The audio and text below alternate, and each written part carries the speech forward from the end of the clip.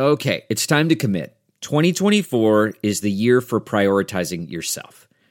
Begin your new smile journey with Byte, and you could start seeing results in just 2 to 3 weeks. Just order your at-home impression kit today for only $14.95 at Byte.com. Byte clear liners are doctor-directed and delivered to your door. Treatment costs thousands less than braces, plus they offer financing options, accept eligible insurance, and you could pay with your HSA, FSA. Get 80% off your impression kit when you use code WONDERY at Byte.com. That's BYTE.com. Start your confidence journey today with Byte.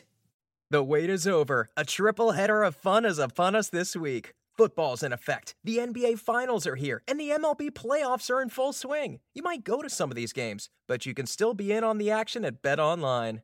BetOnline is going the extra mile to make sure you get in on everything. From game spreads, totals, to teams, player, coaching props, BetOnline gives you more options to wager than any place online. Head to BetOnline today and take advantage of all the great sign-up bonuses. BetOnline, your online sportsbook experts. You are listening to The Bird Calls on the Armchair All-American Network. For more on your Pelicans, go to iTunes, search The Bird Calls, and subscribe today.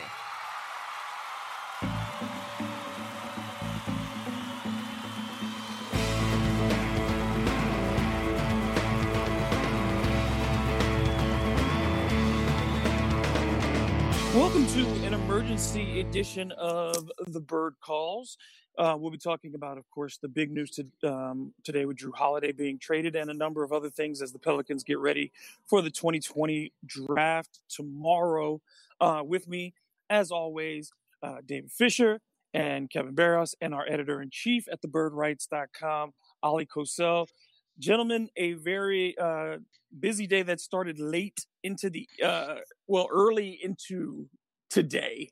This happened around midnight last night, and Jrue Holiday traded, of course, to the Milwaukee Bucks for a bevy of picks and players, and we will get into that in a moment. But first, I give each of you guys an opportunity to just talk about Jrue Holiday, his time in New Orleans, and what it means that he's moving on. Kevin, I'll start with you because you're the most fan-centered of the four of us. So I want to get it from your perspective first and foremost. Yeah, I mean, I've said all along, I understood both sides of either keeping him or getting rid of him. I could see the argument on either end. It seemed that the writing was on the wall, that he was moving on towards the end of the bubble. It felt like that was the right move to make. I'll always love Jrue Holiday. I think he's a great player. I think he's an incredible person. I'm sad that he didn't get the accolades that he deserved down here. He didn't get a lot of awards and things that he should have probably gotten because we didn't win and because the spotlight is so small on New Orleans. But, I think the main thing I'll always remember about him is that 4-game sweep of Portland. That'll go down as some of the greatest moments in this team's history, including the Hornets era. I look fondly on that. In fact, I've been having it pinned to my Twitter account for a while now, but I have that sort of ode that I wrote to him following that, right on the heels of that sweep. So if you're interested in reliving those moments, that's a good place to go if you want to look back fondly on some of the, on the clearly the best Jrue times. But, watching him play defense was incredible. But I also really enjoyed watching him get to the rim. That's one of my favorite things is guys creating with the dribble to get to the rim for a layup. That's like the most beautiful thing to me in basketball. I think that comes from my skateboarding background. It's kind of like skateboard line-ish, so that's why I enjoy watching Kyrie Irving and stuff like that. But Jrue really is kind of underrated in that ISO one-on-one get to the rim mode, and I really appreciated it. And I'm happy for him to go to a great organization like the Bucks, who have been very successful, and hopefully he has a lot of success over there as well. Ali, you and I have watched Jrue together for a number of years now from our perch on Media Row. And we've had a lot of conversations over the years about Jrue. And I'll get into my thoughts in just a second. But I'd love to get your take now just on the beginning and the ending of the Jrue Holiday era. It really closes the door on a very specific time for this franchise. No, it does. And you're right. It's an interesting trajectory if you just look over his last, 7 years, right? He spent a full 7 years in New Orleans. And I'll be honest with you, I was one of the first to really climb on board. I don't know fans, if they remember, but they weren't too happy with the direction Dell Demps took that summer in trading Nerlens Noel and the future first-round pick that became Elfrid Payton for Jrue Holiday. And then he also traded for Tyreek Evans that summer. Like I said, fans were not too excited about that quick rebuild. And of course, looking back in hindsight, yeah, it didn't work out. But like I said, I was always a fan of Jrue's because I always watched him play for Philly. Philly was always one of my teams I liked to watch ever since Allen Iverson played. And I just liked the way he played. He played just tenaciously on both sides of the ball. And Philly Jrue, boy, he had no fear. I don't know if people remember that guy, but the 1 year where they traded away Andre Iguodala and he basically became the de facto number one guy, he lived up to billing. He didn't always have good shooting nights, but you know what? He still took those shots and he always remained aggressive. And you know what? He was rewarded with an all-star campaign. So I always thought the potential was there for him to be like one of the best players in the league, honestly, like maybe top 15 or so. But as we saw his career unfold here, injuries kind of marred that. But also, you kind of then saw, I think, his true self emerge. And he wasn't really that aggressive guy, especially offensively, right? Always taking a back seat. And he specifically had an opportunity to run with it last year. I mean, we've talked ad nauseum about it.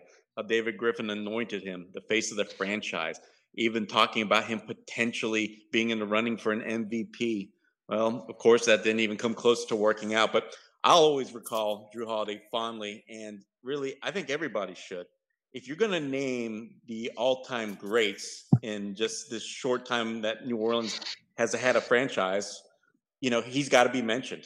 Once you get past Chris Paul, and I know fans, as we were just talking about, David, don't want to admit it, but Anthony Davis deserves to be up there, David West. But the next name that should come up in everybody's minds is Jrue Holiday's. Just look at the number of games played. He's fourth all-time New Orleans history.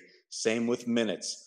But then he's also a leader in certain other areas like three-point field goals and such. He's right up there with points, steals, you name it. So the guy's left a mark, made a mark, but he also did not just on the court, off the court. I can't recall. I mean, I know Chris Paul did a lot, but what Jrue Holiday did, especially over his last year or so, I think is unparalleled to any other New Orleans Hornet / Pelican in our lifetimes. And he's leaving on good terms, right? He never asked for a trade. He never left like Anthony Davis, certainly, and not even like Chris Paul, right? We understand why Chris Paul left, and I think a lot of fans should understand ownership was bad, but still, he kind of walked away from fans here in New Orleans. Jrue Holiday did none of that. So I think he's honestly going to be regarded as one of the best, maybe most favorite Pelicans for a lot of people, and he deserves to be. So, yeah, I think he deserves his accolades. And like you brought up, David, I think like some other fans have said on Twitter, social media, that they would like to see his number retired. I think it makes sense. Yeah, I'm going to give you the last word, Fish, but I'm going to go ahead and say mine now. I'm going to be honest. I've been all over the place at times with Jrue Holiday. I was really harsh on him when I first started covering the team because I was one of those people who did not like the trade. I didn't like the drafting of Nerlens Noel either. But I didn't like that trade at that time. And it was hard for him to prove it for a while because of the injuries and the things that were happening initially, just the fit with the other guys that were on the court, the chaos that went along with the franchise for a lot of the years that he was in New Orleans. I mean, you could pretty much say that 5 out of his 7 years, this franchise was in some sort of turmoil or some kind of upheaval.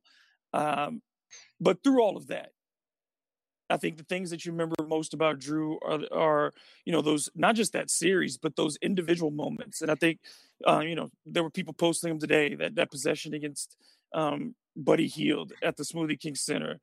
Just those games, those moments that only Jrue could do, whether it was certain dunks or steals or just, locking somebody down that just resulted in a 24-second violation, big shots at certain times. I think the thing about Jrue is that he is kind of, in a lot of ways, the symbol of those 7 years. Likable players at times, potential that never got met, injuries that's the defining period of those 7 years, a team that just could never get it together. And in some ways on the court, it feels like we never got to see the maximum of what Jrue Holiday could be. All that aside, yeah, he's Mr. Pelican in my mind. And when I talk about retiring jerseys and I say Jrue Holiday belongs in that group, and people say, well, he doesn't want to have a championship, he doesn't have, and I've, a bunch of all-star appearances. And I say, look, Nate McMillan's jersey is hanging in Seattle, what was retired by Seattle before they moved to Oklahoma City. It wasn't because Nate McMillan was the greatest basketball player who ever lived. He certainly isn't one of the 10 best Sonics who ever played. But there's something about what you mean to a franchise and what you mean to a city. And in that regard, I think you place Jrue Holiday in a similar category as you would Archie Manning, but better. Jrue is more accomplished than what Archie Manning was for the Saints. But is that kind of figure here in New Orleans beloved?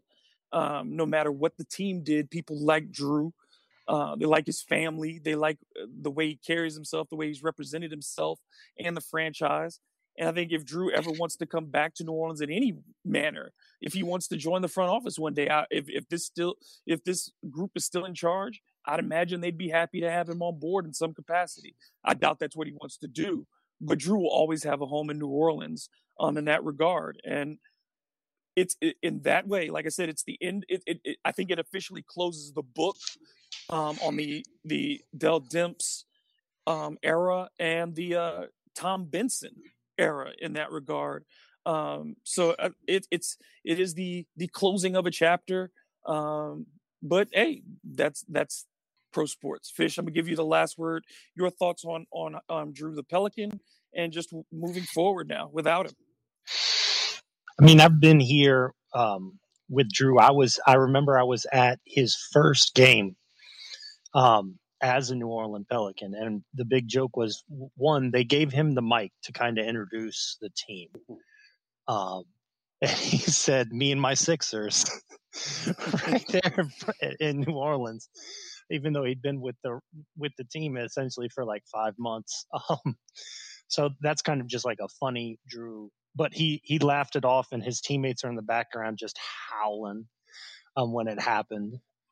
So that was the start of the Jrue experience. Unfortunately, the end of the Jrue experience happened in the bubble with like nobody realized really that like Jrue has played his last game at the Smoothie King Center. I'm like Kevin. I mean, that Portland series is kind of just etched in my mind as that's going to be my memory of Jrue. And honestly, you can I think it's very reasonable to say that was Jrue Holiday's peak as an NBA player. I mean, he was completely shutting down far more heralded point guards on one end. And he was still doing pretty much whatever he wanted on the other end offensively. Mm-hmm.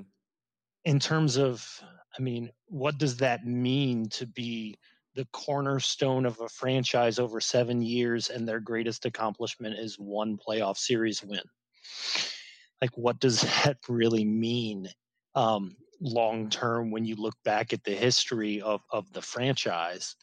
And I mean, when we look back, I think it's going to be pretty much the Dell Demps era is the AD and Jrue Holiday team. And then, pretty much within a little over 12 months, I mean, 2 off seasons after Dell Demps is gone, all vestiges have also been removed from the team, assuming that the Pelicans don't re-sign Frank Jackson, which is honestly a critical off-season goal for the franchise at this point. Did you have to somehow include Frank Jackson in this? Come on. Yes, no, absolutely. We're writing the epitaph. We can't talk about Jrue Holiday and what he means to the team and not mention the fact that Frank Jackson, being his bag boy for the last 3 years, is a huge part of the Jrue Holiday mystique. I mean, that's why might be one of the reasons why Frank Jackson's still on the team, because you guys see an NBA player there. I mean, he's an elite bag holder. So now, I mean, should Jrue Holiday's jersey be retired? I mean, is the cornerstone of every franchise during any period retired? I mean, I think it's a stretch to ask that. I mean, are the Bulls going to retire Derrick Rose's jersey? Yeah, I mean, he won an MVP, took him to a conference finals, but are they going to retire He's also a Taj Chicago Gibson? local. Yeah, He's also but are they Chicago. going to? But I mean, Are they you going to look at the retire franchises. like Taj Gibson's number? Because I mean, No. But look. You can go through. There are a number of players that if I told you their jersey was retired, some of them you wouldn't be able to recognize their names. Agreed. And it's about the individual franchise. There are people, and again, it's not just a stats related thing. It's about, look, Udonis Haslem will probably get his jersey retired by the Miami Heat. And Well he has put, no for stats sure. to speak of. He has Or no accomplishment. stats It doesn't speak even of. have to be accomplishments. Right. That's why I like That's your what I'm Nate saying. He has McMillan nothing, example. but he's missed. That's why. Yeah, Jrue is this. He's the Nate McMillan, and it's the same reason like Billy Martin got his jersey retired by the Yankees. Billy Martin wasn't an all-star. He's not in the Hall of Fame, but his number one is retired as a player because of what his attitude meant, and he was Casey Stengel's guy. And there are things that just mean something. Bob Love has his jersey retired. Jerry Sloan. They didn't even win anything. Yeah. But Bob Love, you know what I'm saying? So it's the criteria is different for franchise to franchise, and I think it's about meaning in the individual space. There are certain players that the numbers just make it unquestionable. But I think it's a franchise to franchise question. And will people always talk about when you talk about the players? The same way with Archie Manning. There's not a single winning season in Archie Manning's history. You know what I mean? But he's the most beloved Saint for no other reason than he's Archie Manning. Yeah, no, I see that. And I mean, I don't know, at some point, like, I'm not saying don't retire his jersey. I'm just saying we have to truly measure, what he wouldn't be accomplished. first. He wouldn't be first. No. I mean, like Ollie was, I think it was Ollie that was saying, that Portland series was the peak of the franchise in New Orleans. Like, I remember Chris Paul's last year here, the series against the Lakers. And him isolating against Kobe Bryant and them, pulling off a victory at home was it felt like a huge thing. And then Chris Paul was traded 8 months later. So, and I mean, you can't. Well, remember David West had blown out his knee. Remember that? And I mean, that's Carl Landry and they went 6 games with the Lakers. And Aaron Gray. They went 6 games with the Lakers. If West is healthy, I think they win that series. But that was a very different Lakers team at that point. Yeah. So, true. But I mean, the Hornets, the Chris Paul Hornets with Byron Scott as coach, when they took San Antonio to the ropes, I would think that that's still kind of the peak of the franchise thus far. But that also demonstrates how low the peak is. And as we're wrapping up kind of the Jrue thing and moving on to the future, how much headspace there is for the franchise to go. Like, made the Western Conference Finals would be immediately the greatest accomplishment in the franchise's history here in New Orleans. Like, that's the bar. I mean, the Nuggets accomplished that just last year. So I mean, and the Blazers the year before, and exactly. So I mean, that's kind of that's where they need to get. Well, first they need to get into the playoffs, and I think that now we should start talking about how are they going to get into the playoffs and what are they going to do with everything they got for Jrue Holiday. All right, so let's move on with that then. And Ali, I want to start with you on this. Milwaukee was not one of the teams that we talked about during our series of podcasts on possibilities for trading Jrue. We didn't focus on them. And for what folks who don't know, and they kind of came at us and were like, oh, y'all didn't even... We did discuss Milwaukee internally. We just didn't see a positional fit on their roster of assets that we liked. I think we were all kind of not surprised in the fact that it was Milwaukee, but Ali, I'll say surprised that it was Milwaukee. What were your thoughts when you heard that it was Milwaukee? And for before we get into the picks, just that team and that destination, it just seemed to be off the radar considering what we thought Griff wanted going in. Yeah, the biggest surprise, obviously, was that with teams like Milwaukee, you didn't expect there to be something David Griffin was eager to trade for. And you certainly didn't expect the package that he ended up getting. So that's why, in essence and in hindsight, you can't really say you're surprised, because the offer that David Griffin received was so much bigger and larger than really any of us projected. And a lot of people, I was laughing with David before we started this podcast that it was funny how Fish was getting stones hurled at him from both sides. Pelicans fans kept on saying, hey, you're not getting nearly enough for Jrue Holiday, and fans from opposing teams were saying, you're crazy. You're asking for too much. So we thought we had found like kind of the right ground, right? When both sides kind of disagree like that, you think you're somewhere in the middle, the good middle, right, that GMs are probably going to be able to get. But obviously we were wrong, and the market was much stronger. And you know what? We had heard rumors that there were teams very interested, and David Griffin was going to be able to get his haul as recently as, just 2 days ago on NBA Weekend on Sunday on NBA radio. What's his name? Brian Gelsweiler. He had literally stated, I listened to the bit. He said that, look, David Griffin expects to get a lot for Jrue, and there's a lot of teams interested, and look what happened. A guy or a team out of nowhere came out and said, here's 3 first-round picks and 2 first-round pick swaps. So, yeah, I mean, if from one extent, you can understand, David, like you were saying, we didn't call Milwaukee. But then again, looking back, obviously we're not in the wrong here because, like I said, couldn't have expected windfall. It was a windfall the Pelicans got. Yeah, there's just no way anyone could have predicted that Milwaukee would pay this steep a price for Jrue Holiday. There's just no way you could have anticipated that, because as you can see, the amount of picks alone, like this is similar. I mean, people are judging this as like they almost got more for this than they got for Anthony Davis in some, as far as the picks go. Certainly the quantity of picks, the player level of players isn't the same caliber, but the picks alone, this is an incredible haul for Jrue Holiday. Kevin, we start with the player assets in this regard.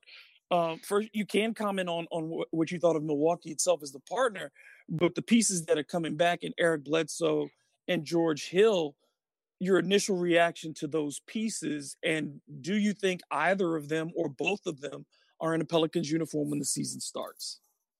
Okay, yeah. I mean, the first thing I'll say is Milwaukee is a surprise because, you think from what we heard was that you want to move up in the draft. You want a young core piece and maybe a role player. So you would think that DiVincenzo was going to be coming here, that if Milwaukee was making a deal, and then it was very hard to envision a world where you're going to be able to move up in the draft with a Milwaukee package. But the thing that surprised me so much about it is that it shows a lot of patience on Griffin's part and Trajan's part, because a lot of the picks that you're getting are way far in the future. Now you can trade those for other things in advance, but it's like really setting up for if you were to keep those for way in the future planning when you're dealing with kind of what seemed to be more of a win now situation. So that was what was the most surprising thing for me with this. And then when we look at the players, I'm a big George Hill fan.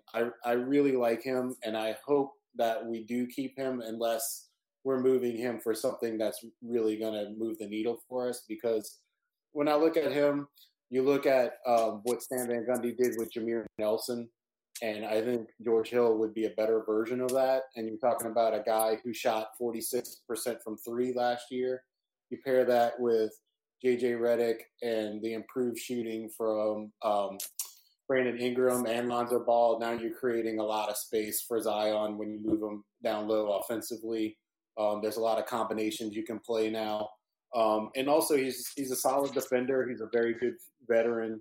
I really like that acquisition. My initial plan, before we hired Stan Van Gundy for the offseason, involved acquiring George Hill for those reasons, because I felt like we should be targeting perhaps another young playmaker, and then have George Hill be that sort of combo guard and sort of veteran leadership in the guard locker room, along with JJ was shipped out, to create that. So I really like Hill. I mean, there's moves I see that would make sense for the team to move Hill, but I kind of hope we hang on to him. Bledsoe, on the other hand, when we traded Chris Paul to the Clippers, there was a lot of talk that Bledsoe was going to be part of the trade, or that Dell was really angling for Bledsoe, trying to get him to be part of the trade, and it just didn't work out. But I was like really high on acquiring Bledsoe then, and a few years later too, I was also still high on acquiring him. But now, the time frame in which we're acquiring him, it feels very Knickish in a sense that it's like past the time that you want to have him. It's like a few years past when you would have really liked to have had him. I do believe he has been acquired to be packaged and moved on. I don't think they plan on keeping him around. Although I would say that, he's probably the best backup point guard that we've had in years, since we've had, Collison backing up Chris Paul for that run, or perhaps, Tyreek Evans when he was healthy and sort of viewed as a backup point guard. So there is he does bring some value to this team. I just don't know how well he fits. And like I said, I believe he's here to be moved as contract fodder, or how does contract ballast, as Fish likes to say. But he has some value for some other teams, some teams that need a point guard to help their young guys develop, or a reserve point guard, another guy who can play the defense in the backcourt. He had a very good year defensively last year, which is a positive for having him around. I don't particularly like the way he plays offensively these days, or really ever. I guess I thought maybe he would change, but he never really did. He never really developed that outside shot. But he is an aggressive guy who will attack the rim, get to the line, and play perimeter defense for you if he does stick around at least for a year or so. And then the contract is not as bad as some people think it is. $17 million for him isn't that bad. And then the last year of his contract, only $4 million of that is guaranteed. So it makes it an easily movable contract as well, because, basically he becomes an expiring next year. So, it's not a bad haul. And then you add in those picks. But I do definitely believe that by the time the draft comes around tomorrow, there will be a third or fourth team added to this deal, and either Hill and or Bledsoe will be going somewhere else. Fish, quickly, your thoughts on these two players, and then we'll get Ollie, and then we'll move on to the bevy of draft picks. We're talking about second team all defense, Eric Bledsoe. I think we need to clarify on that. But do those titles mean as much? I mean, look, we know this is a media vote, and it's also it's cost players money. I am not a fan of the vote of it being that way, and it's certainly a political thing at times. So I mean, we could let you just evaluate him skill alone without the accolades. Then not to be dumb with Trump, but I believe it was an illegitimate vote that got him in there. But that being said, I do think he had a good defensive year. But right, that's what I'm saying. It's like the titles themselves. Let's just evaluate him in the scope of his ability and in his fit potentially with this. Okay, so what I'd say about Eric Bledsoe is, to me, he is a slightly cheaper, less offensively inclined version of Jrue Holiday. I mean, there's a lot of similarity. But the thing is that he's just as, if not thicker.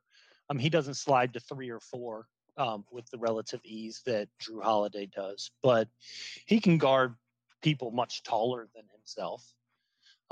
He's actually a substantially better rebounder than Jrue Holiday if the Pelicans are looking to keep him, and he finds his way to the line more often than Jrue Holiday does. So there's some positives there. I wouldn't be hurt if the Pelicans kept Eric Bledsoe on the team. I don't anticipate that is the long-term plan there, but I would. I guess the issue is if you keep him, then how are you going to find the minutes for the players? Because it gets like he's not a very good fit with Lonzo, but Jrue Holiday wasn't necessarily a terribly good fit with Lonzo either. So he presents a lot of the same strengths and weaknesses as Jrue Holiday did, and a lot of that honestly makes things. It doesn't make life easier on Lonzo if Lonzo is still in the long-term plans, which we have at this point every reason to believe that he is. Jrue on George Hill, a great vet to have in your locker room. We have talked at length about the fact that the Pelicans don't have a reserve point guard that they can bring in and keep things moving that can be trusted yet. I think George Hill helps immensely in that regard. And the other thing regarding both Bledsoe and Hill is the fact that the Pelicans essentially haven't added much, if any, salary at this point. What the two of them make combined is just a little bit more than what Jrue Holiday was going to make combined. So they've essentially split his salary into two smaller salaries that become easier to trade out to other places. Now, obviously, also much less valuable players, but I like the fit. I like Kevin. I expect George Hill is probably the one that's more likely to stay on the team. But I don't see the Pelicans right now, as currently constructed, as substantially worse than they were before trading Jrue Holiday. They just have a lot more future picks to work with. Ollie, I don't think that they're worse either, but I don't see Bledsoe as a fit. Just his game, I don't see it working well in a motion-based offense. And we've seen, particularly in the postseason, he's had trouble every year in his career. No matter where he's been in the postseason, he is underperformed compared to his regular season stats. The thing I like about George Hill, to me, is that, not only is he as dependable in the backup, his cost is not extremely high financially. Like you said, he can shoot. But I think the biggest thing is he was the emotional leader of the Milwaukee Bucks in a lot of ways. When the protests came down, it was George Hill who was in the middle of it. And this locker room has needed a forceful person. You put George Hill along with the JJ Redick, and now you have two veteran voices who are unafraid to speak, unafraid to criticize, unafraid to point things out, have played deep into the playoffs, have been in franchises that know what winning is like. And they will not accept anything less at this point in their careers. So I like the benefit of keeping a George Hill. For Eric Bledsoe, having watched him since he was at Kentucky and knowing his demeanor, knowing the limitations of his game, I just can't imagine, that he's with the Pelicans for long, because he doesn't suit any of their needs. He's not functional as a 30-minute per game starter. And I don't think he's come to New Orleans at this stage of his career, where he was a starter last year for the league's best team, to be a backup for the Pelicans. Ollie? Yeah, you're pretty much taking all my points. Sorry. No, it's okay. I tweeted out in reference to, I started thinking about, what if the Pelicans decide to keep one? And obviously, George Hill, I think you can make a much stronger case, which you guys have done a great job of already laying out. So, between the locker room presence that he's going to provide for a team that I think definitely needs it, when you saw the lack of professionalism inside the bubble, and something that Stan Van Gundy is going to mandate, just like he has in all of his stops. I started looking back at some articles, and sure enough, with the Pistons, There were several seasons where, boy, he's like, it's on the players. They have to have the responsibility to take this team to higher places. But I think I regret on not having more veteran presence. And the article highlighted how Detroit had hoped to bring in Al Horford and a few others, but it didn't happen. And, in hindsight, they regretted that decision. But yeah, I mean, there's no doubt George Hill would be an instant boost to basically just not only the atmosphere and environment, but also I think just with the players in general and connecting with them and being such a socially aware guy to where, a lot of young players nowadays, I think, come in and they're a little naive with what's going on in the world or just don't have a good understanding. But George Hill is the perfect bridge, right? He's going to give them that understanding. And then that's how you can kind of earn your trust. So, hey, I'm going to look at how this guy does his things and earns his keep. And, sooner or later, that's going to help in the long run. That's the thought. But as for mini LeBron, Eric Bledsoe, yeah, I agree with Kevin's take. There was a time when you kind of wanted to buy into that potential because of that explosiveness, but those days are long gone. And you nailed my biggest point in that, yeah, how do you go from a starting point guard on a championship caliber team to going to a non-playoff team and backing up Lonzo Ball? I can't see it happening. So, yeah, I fully expect Bledsoe to get traded sometime between now and when the Pelicans start making the picks in the draft. All right, so the picks are the thing now. And Fish, first, just to give people some type of perspective, because it's staggering to list. But just let's go through the Pelicans' first rounds for the next decade or so. Okay. So yeah, when your daughter's going to be in high school, right, Fish? What did you tweet or say to us earlier? Goodness. She's going to be a teenager, and the Milwaukee Bucks are still going to be the Pelicans picks. All right. This is like I was just going to say this is like the Bobby Bonilla contract of draft picks. Yes. Yeah, it's also when we'll get our next stimulus check is when we run out of Milwaukee Bucks picks. Oh, man. So this draft, 2020, the Pelicans currently in the first round have the 13th pick and the 24th pick. The 24th pick is originally from OKC, routed through Milwaukee to the Pelicans. Next year, the Pelicans have their own first-round pick. The Lakers pick they have rights to, but the Lakers pick has reverse protections. It's protected 8 through 30. I think it's reasonable to project that the Lakers will not be one of the 7 worst teams in the NBA next year. So that pick will roll over. So in 2022, the Pelicans will have their own pick and the Lakers pick, which will be completely unprotected. For those of you keeping track, that will be LeBron in season 17, so 18, 19. It'll be LeBron after his 19th season in the NBA. The Pelicans have that pick unprotected. In 2023, the Pelicans have their own first-round pick, and they have a swap right to the Lakers pick, which, so they have their own pick with a swap right to the Lakers pick. So if the Lakers are worse than the Pelicans in 2023, which is about the time we expect Zion to be at his peak and LeBron will be completing his 20th season in the NBA, the Pelicans have better of those 2 picks. In 2024, the Pelicans have their own pick with a swap right to the Milwaukee Bucks. So if the Pelicans are better than the Milwaukee Bucks in 2024, they can have the Bucks pick and then they send their own pick to Milwaukee. They also have rights to the Lakers pick, which is unprotected. And the Pelicans, if the Lakers happen to be too good in 2024, or they look like they're going to be terrible in 2025, the Pelicans have the right to defer that to the 2025 pick.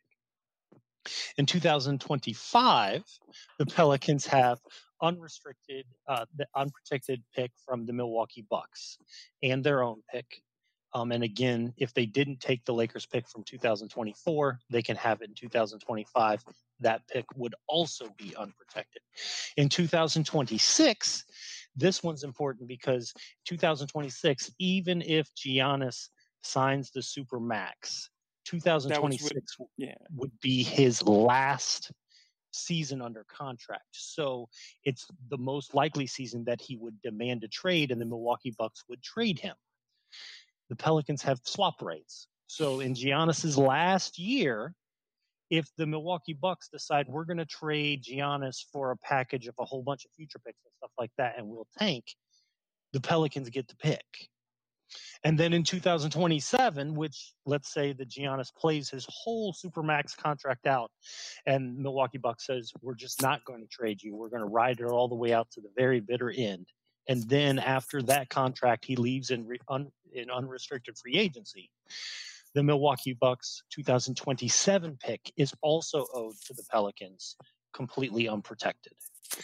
To give that 2027 pick some perspective, the player that the Pelicans would select with that is probably 12 right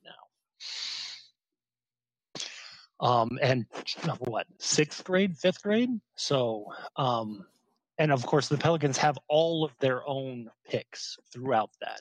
If I didn't outline it clearly, none of the Pelicans' first-round picks right now are impacted. They just have swap rights so that they'll have the better of the pick either with the Lakers or the Bucks. Fish, that right there is the unusual part, the amount of control that the Pelicans have over other teams' picks. That is really the bounty that Griff has pulled off in both of these seasons, more than the player talent, is having these assets and the ability to say, no, I don't want to use it right now. I can put that back on the shelf. What's the downside to having the picks? Well, the downside to having the picks is if the Lakers and the Bucks continue to be good, the Pelicans will probably get late first round picks. And we can hazard to guess that 2022 pick that the Pelicans are likely to get from the Lakers is going to be unprotected. A low first. Yeah, a low first. But the 2024 pick, 4 years from now, yeah, all bets are off on that one. Because, I mean, both AD and LeBron's contract are going to be completely up at that point. The same with the Milwaukee Bucks pick. And the thing is that the picks owed also protect the Pelicans' asset, because the Lakers and the Milwaukee Bucks, since all these picks are owed, can't trade future picks to try to get better now to make their team better. It makes it substantially more difficult. Like, the Milwaukee Bucks cannot trade a first-round pick again until next year. They'll be eligible to trade a swap right for their 2028 pick. That's it, because all of the rest of their picks are impacted. So it limits. If the Milwaukee Bucks decide we're going to supermax Giannis and we're going to give Jrue Holiday a max, not necessarily a max extension, but a very large extension, then they run out of cap space. Don't have future picks to trade to build the team around them.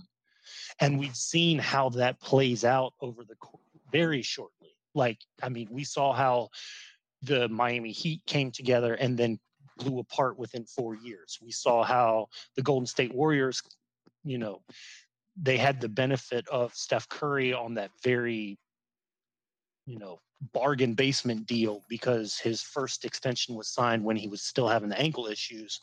And so they could sign Kevin Durant, and then it was gone in 3 years. Like, long-term success that we're talking about here, a franchise being good for 4, 5, 7 years in Milwaukee, is very rare. Milwaukee can't say, oh, we're going to have Giannis and Jrue Holiday. People come take massive discounts to come try to chase rings with us.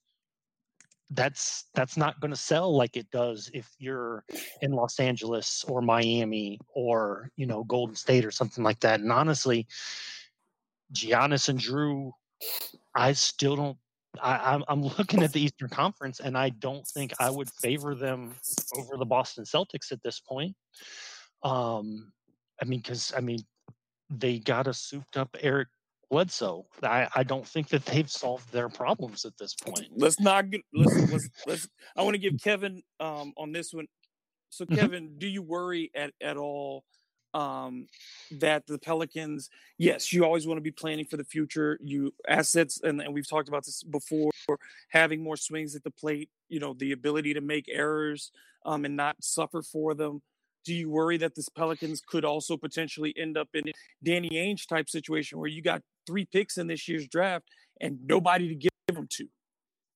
I don't think so. Just because we look at Ainge and he's been so reluctant to part with the prizes that he has. Remember, he wouldn't trade Terry Rozier forever. Like, he was hanging on to him because he felt he was so special. And but when you look at Griffin, Griffin last offseason said that Jrue Holiday was going to be an MVP candidate in the next season he trades him.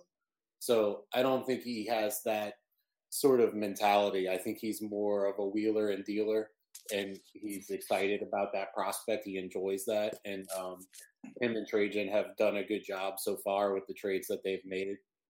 So I think that it's not as much of a concern. And I think they set themselves up perfectly because, they already have 2 stars. They have Zion and they have Brandon Ingram.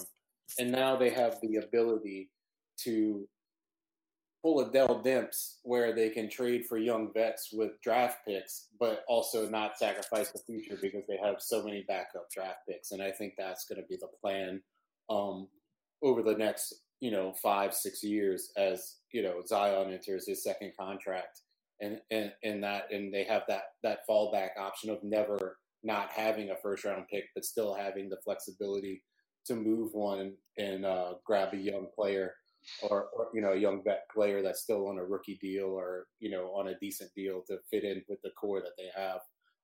And I think that's been the goal for them. And I think it's, you get the best of both worlds. So I'm not concerned. I think it's a totally different mentality than Danny Ainge has had. David. Ollie, go ahead. Sorry, I just want to jump in here because I kind of am getting the vibe of what you're looking for in terms of the fear. Boston. No. I'm just exploring it. I don't have a particularly entrenched position on it. I'm just exploring it. I got you. Yeah, well, I just feel like it is a great analogy to make to Boston and Danny Ainge because he acquired a war chest of draft picks that everybody talked about, starting from about like 2014 all the way up to basically several years ago. And only really one deal specifically panned out for him. And that was, of course, landing all those future first-round picks in the trade with the Brooklyn Nets, right? Sending KG and Paul Pierce on down there. That's where they got Jason Tatum and Jaylen Brown was via those 2 Brooklyn picks. But everything else, there was always talk. Boston's going to make a big move. Oh, they got all these picks. They're going to come after Anthony Davis. They rumored to be chasing Blake Griffin. And I forget, there are several other high-name players too. But you know what? He never pushed a button on them. But now looking back, what happened to all those picks, you know what? It hasn't been impressive. Like I said, the only 2 that stand out to me are those 2 Brooklyn future firsts and Tatum and Brown. Everything else, is still up for grabs. And even one of the picks that the Celtics had last year, they traded to move down in draft from 20 with Philadelphia for 2 Philadelphia picks that were a little bit later. And who did Philadelphia draft? Matisse Thybulle. So I feel like that's the 3rd best player that came out of that whole draft chest, and he's not on Danny Ainge's team. So I feel like that's basically just the biggest thing that can go wrong, right? You make bad draft choices and or you don't cash them in when maybe you should have. But again, we're so far away from worrying about that, of course. Yeah. So, I just wanted to mention that. Yeah, the main thing is that I think the Pelicans' philosophy now is flexibility. Yes. But they're not even going to be. And David Griffin's made a point of that's what he wants to do, right? For at least the next year or so. Yeah, because they're not beholden even to Zion Williamson at this stage. When you have this many picks, you can't be held hostage by a player because you say, fine, okay, like you don't want to give up a generational talent if that's what you feel you have. But you either have the ability to like always augment it by offloading salary to make sure you can pay that guy or to bring in pieces. But at the same time, it's like, you are not dependent on a market that increasingly is players with shorter and shorter windows. And if players are going to do 4-year contracts and 5-year deals and move on, and that's just the way the business is going to go, then you have to be prepared for turnover. And so on that end, the accumulation of picks is important. The main thing is, how much have you invested in scouting? How much do you understand about your team identity? How much do you, and that's been the other part that we've said is critical, is identifying what does a New Orleans Pelican player look like. And I think that that's going to be the test of time for the David Griffin administration, is how do they determine what the rest of their players look like in the years to come. Because there are some things that he's had to inherit and change. That process, I think, is a positive, is a net positive. But we also should talk about what a stylistic difference it is from Dell Demps, right? He Absolutely. sent every asset after he got Anthony Davis, basically landed in his lap by getting lucky in the lottery, to then just squandering every single future round draft pick. That's to where so far Griffin hasn't even made a single move. I mean, I know we've only had Zion for 1 year, but by looking, from all accounts, he's still accumulating assets when everybody thought maybe he'd be spending them. Nope. He grabbed a whole bunch more from Milwaukee after getting all that from the AD deal with the Lakers. But we also have to do this for Dell too, is say we still do not know what he was allowed and not to do. Like if the edict was do these things. There was a win now edict. Right. We know sure. there was an edict, but I'm just saying we don't know the details of the details, because we've heard him you and I've heard him from Alvin's side at times. We never really hear from Dell because he doesn't speak, he didn't speak. But Griff has been, the one thing we can say definitively is that he's been given a different set of tools than what Dell was given. Now, what you do with those tools is up to the architect and to the engineer, and that's what Griff is going to have to figure out. Dell couldn't get enough out of his tools, even though he probably didn't have enough tools. Griffin has been given an abundance of tools. So the expectations for him is don't screw this up. And we should credit ownership for that, right, David? Because that's the only reason why maybe something changed between Dell Demps and Griff. Remember, Griff wouldn't have taken any job. It had to be the perfect situation. We had 110% control. And he's always talked about building a team organically. So you got to think that ownership, from Tom Benson to Gale, somewhere somebody decided to flip a switch and it changed. So fans are going to be much happier now, right? Everybody loves draft picks and trying to build your own team, grow your own prospects and such. Now it looks like, honestly, the Pelicans will at least be able to go that route. Well, look, let me just say this, and defense of Bell too, is that it's a little bit different in a situation where Griffin comes in, immediately gets the number 1 pick, and also 2 seasons in a row has basically the biggest trade asset on the market, that were acquired by Dell Demps, he had,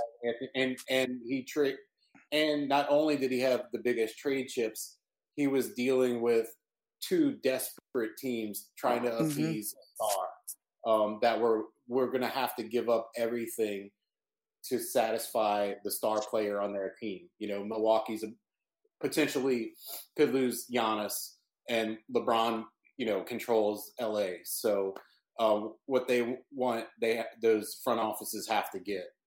So I think he lucked out in a better situation than what Dell had. And of course, Dell had a lot of bad luck with injuries. And, you could say maybe he didn't get enough for Chris Paul when he traded Chris Paul, but that was his first trade was vetoed. Then he, so he really had hardly any leverage in making a move with him to get really what he wanted. So, I think he gets a little bit of a short end of the straw, and I'm not trying to diminish what Griffin has accomplished but he also came into a situation that was much better than the situation that Dell Demps came into. I just want to make one quick counterpoint, Kev, to your suggestion right here. And I know Fish will probably remember this too. That's going to kind of bring to light the way I just feel about the way Dell Demps approached, draft assets in the future. Back in 2015-16, right, coming off the playoff season, 14-15, where the team, surprisingly crept in as the 8th seed, that miracle shot by Anthony Davis to beat OKC that year. Well, next year was a complete disaster. But you know what? Dell Demps didn't trade Eric Gordon away. He didn't trade Ryan Anderson away. And one thing Fish and I did learn was that he did have an opportunity to trade Ryan Anderson before the trade deadline for a future first-round pick from the Washington Wizards. I believe it was like for maybe 2 or 3 years down the road. Maybe Fish, you'll remember better than I, but I want to say it was like a 2019 first-rounder. And he said, no, what good is that going to do me that far down the future? That's what was conveyed to Fish and I. So, when I hear stuff like that, it's hard to give him as much benefit of the doubt as I feel like you're giving him, Kev. Well, I think what Kevin's point, though, is that if the front office, if Tom Benson and Gale at that time or Mickey Loomis are saying, you got to make the playoffs right now. But they weren't making the playoffs that year. He should have at least gotten an asset for Anderson. That's all I'm trying to point out. I absolutely agree with you because both of them should have been traded because they both wanted out. They both contracts were expiring. You got nothing for them. But I don't know if he was, again, we do not know what he was permitted to do by Mickey Loomis. So that's why that makes it the hardest part of that whole time is that we have no idea why the sudden shift from ownership's position for Griffin is give him everything. Let's do everything. When we know that Alvin asked for some of these things, he's told us that he asked for better practice facility. We know he asked for certain things. He asked for certain players. Did Dell ever have that leverage? And that's not the point of this discussion, but it's just in evaluating Griffin, I think ultimately it is, he's been given, like Kevin said, he's been given the best situation possible. He has to be evaluated on what he produces with that.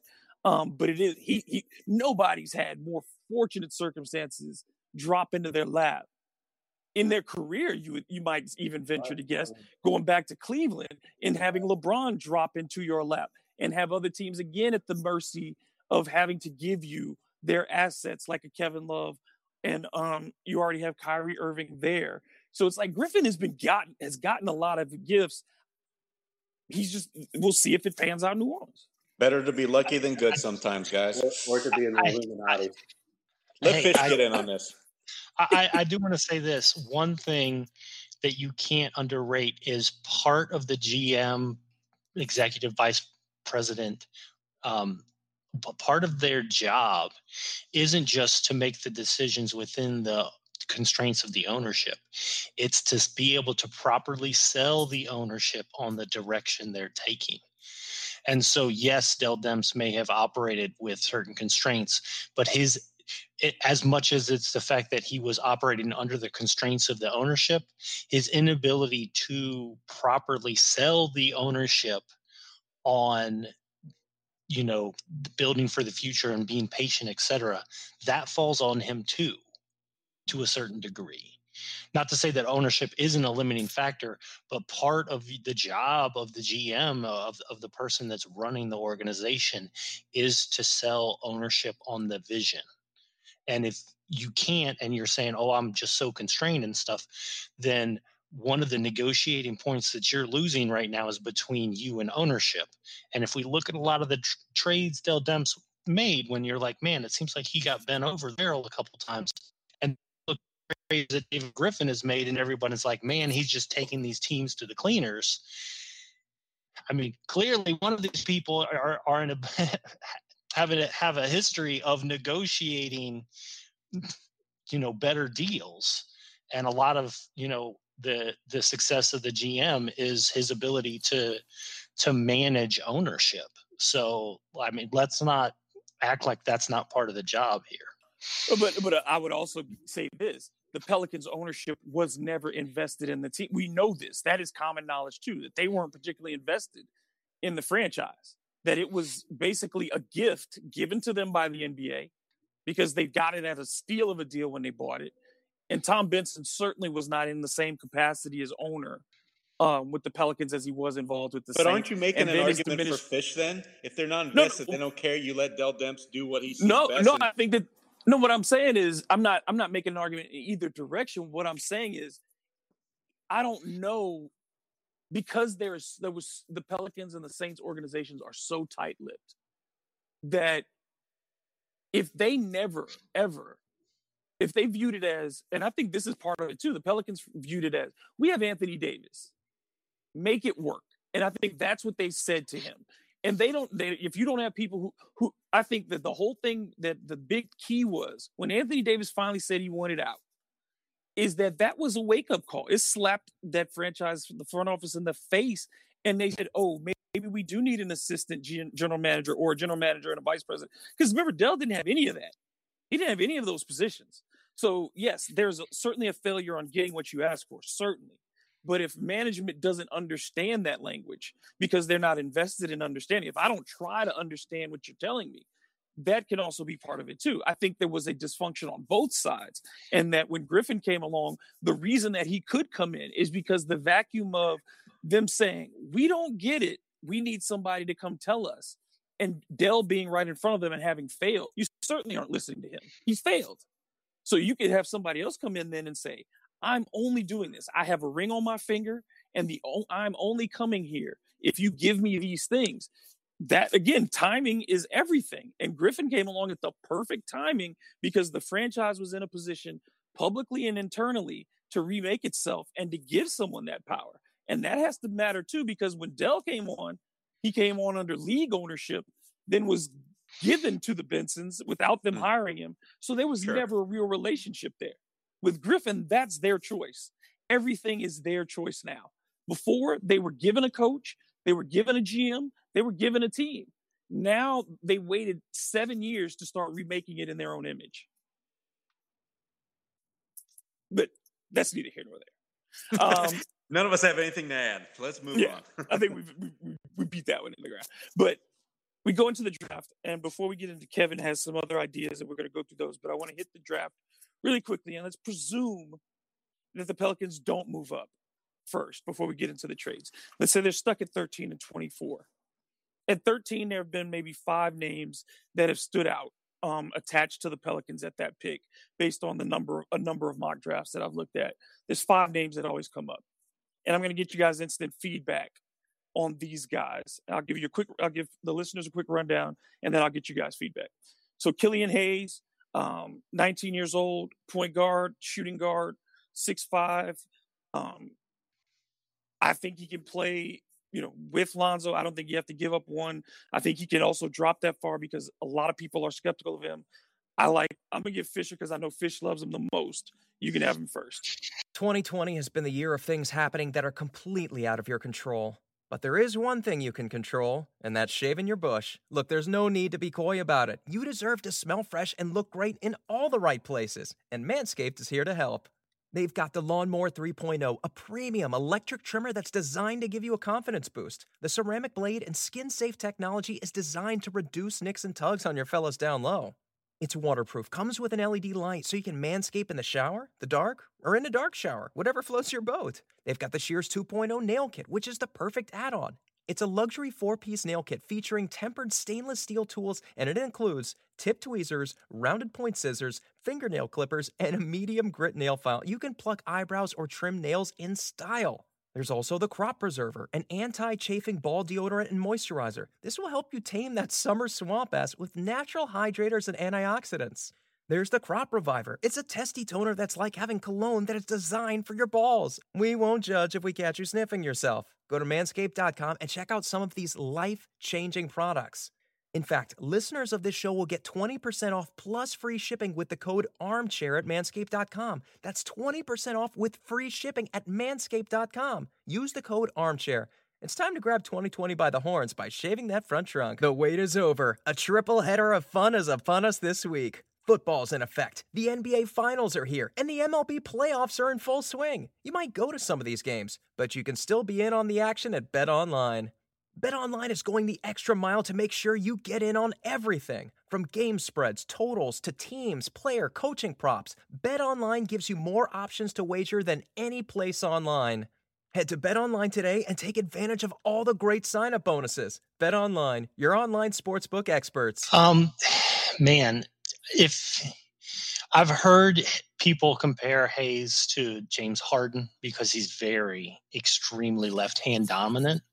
To me, when I've watched him, it's a little bit Nickeil, honestly. It's a lot Nickeil. It's like Nickeil with higher upside because he's doing the things that we saw Nickeil do in Summer League in Europe 2 to 3 years younger. So, and then, I mean, there's defensive potential there. Not to dig too far into it. There's questions on athleticism and the ability to finish at the rim over size. I mean, I feel like I'm just reading off Nikhil's strengths and weaknesses at this point. So, but I like Killian. I really like him. I can see how you can say, he can fit, on off ball. Again, a lot of things with the same things that I would say about Naw. He doesn't have to be a point guard. He can do he can do catch and shoot, etc. So he's high on my list. I don't think he would be at the top of my list. I mean, obviously, if he slides all the way to 13, I would be surprised if the Pelicans passed on him. Kevin, do you have any thoughts on Hayes? Yeah, I love him. Actually, since we're comparing him to players that are on this team or were on this team, to me, he reminds me a lot of Tyreek Evans, but a Tyreek Evans that plays better defense and has the ability to create a perimeter shot for himself better. But he's big for a guard, like you said, one hand dominant. He powers over guys to get in the lane. He's got a lot of nifty moves around the rim and floater game, stuff like that. He has a little trouble finishing sometimes, the inconsistency there. But he can play make. He's a more gifted passer than Tyreek was, but, Tyreek was also a solid creator.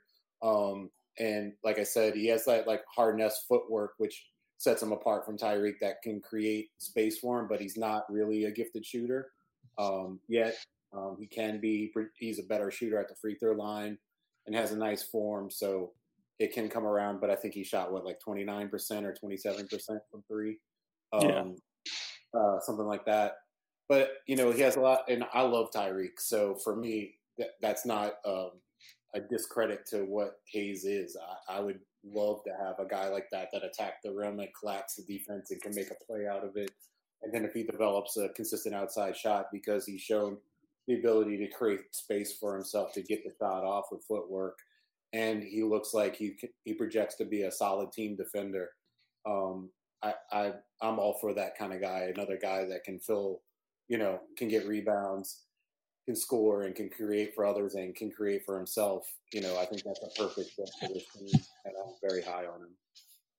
Ollie, I want you to lead off on this part because there are three guys who are very similar in size, position, and talent that kind of are grouped together. Saddiq Bey, Patrick Williams, and Devin Vassell, all 6'8", in that range, all 3-and-D type guys. None of them are particularly great shooters, but they are all versatile defenders, guys who have potential to be catch and shoot guys, and guys who can rebound and push the ball even with the ball in their hands. So what do you think about that group? Because we know, again, wing defender is something that the Pelicans have to come away with either through a trade, the draft, or free agency. I love this group. A month ago, the clear number one was Devin Vassell out of Florida State. Some people picked him. He could probably go as high as, maybe 6 to the Atlanta Hawks. Now I'm not so sure. Now it looks like Patrick Williams may be the guy that'll go the first out of those three who could go as high as 6. They're both Florida State guys. Devin Vassell was the much better shooter out of the two. And he's considered to be one of the best help defenders, maybe the best one coming out of this draft. His one-on-one defense can use a little bit of work, right? He's maybe not as quick and as mobile as you need to be a very versatile, defender of all types of wings. But I think he's got a pretty good ceiling in that being a reliable 3-and-D guy. Because one thing he does with his three-point shot, or really any jumper, he can shoot pull-ups very well. Hands don't bother him. So that's, of course, valuable in the NBA, where honestly the closeouts are better than in any other league, right? You have the best athletes, the best coached athletes. So I really like him. I don't think the odds are that he's going to fall enough, even though he has been falling in the latest mocks. Patrick Williams is the man. I think he is one of the two that the Pelicans may be eyeing if they trade up. Again, that's just me talking. I know you guys like Hayes and maybe some other guys. For me, I feel like it's all about getting a big guy and a guy that can defend, a guy that can rebound. Basically, can handle a lot of the weaknesses created by having two cornerstones in Ingram and Zion. So that's why Kanu and Patrick Williams sit up high. But the third guy you mentioned, Saddiq Bey, is very interesting because I've seen him go as high in some mocks as high as basically 11, right, to the San Antonio Spurs, or drop down to Portland at 16 or even further on down. The book on him is that, David, honestly, he shot the three ball pretty well. I want to say he shot at about a 45% clip. What's weird about him is his jumper. His form's a little bit funny, and that'll remind you of, say, when Paul Pierce used to shoot, right? It's got a little bit of a hitch. It's a little bit slower. But, being 6'8", he can get it off. The problem with him, though, is that he's not very quick. He can't really create for himself. He can't beat guys off the dribble. So while he can, kind of give you a lot of things, he can't do really any one of those things really well. And that's what a lot of people say with NBA draft picks. You want to get somebody that can at least be exceptional or at least really good in at least one area. So that's why I honestly prefer an Aaron Nesmith over Saddiq Bey. Some other people will take Bey because of that all-around game coming out of Villanova. But I'm not really there or that sold on him, say if he does fall to 13. Just real quick, I just want to tell you real quick, my four guys that I have at 13 is Nesmith, Aaron Nesmith out of Vanderbilt, shot about 50% from three. We're going to get to Nesmith. We're going to get to Nesmith. Nesmith, if Devin Vassell falls to you, and then I like Tyrell Terry. Nobody's really talking about him, but he's really shooting up the boards. He's a freshman guard out of Stanford. Came into college a year ago, 6'1", weighing about 160 or so pounds. He has supposedly grown a couple inches, added a couple inches to his vert, and his skill set is out of this world. He can shoot the ball on the move from way behind the line. Great handle.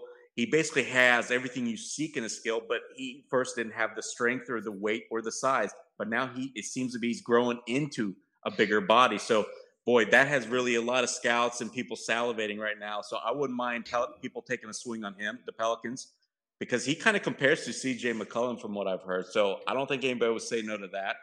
And the fourth guy I'm looking at is Tyrese Maxey.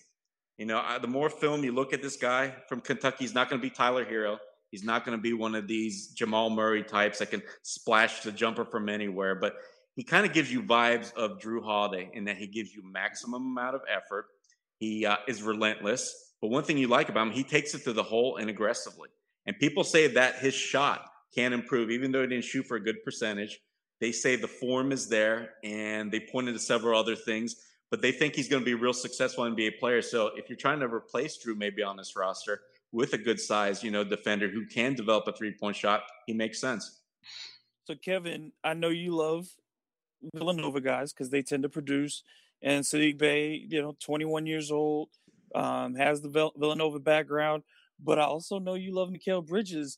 And Devin Vassell, that's the guy he's been compared to most. His statistical profile fits very similar in with Devin Vassell. Does that make him more intriguing as a 3-and-D guy to you? Or do you know enough about any of these guys that you have a strong opinion on any of them?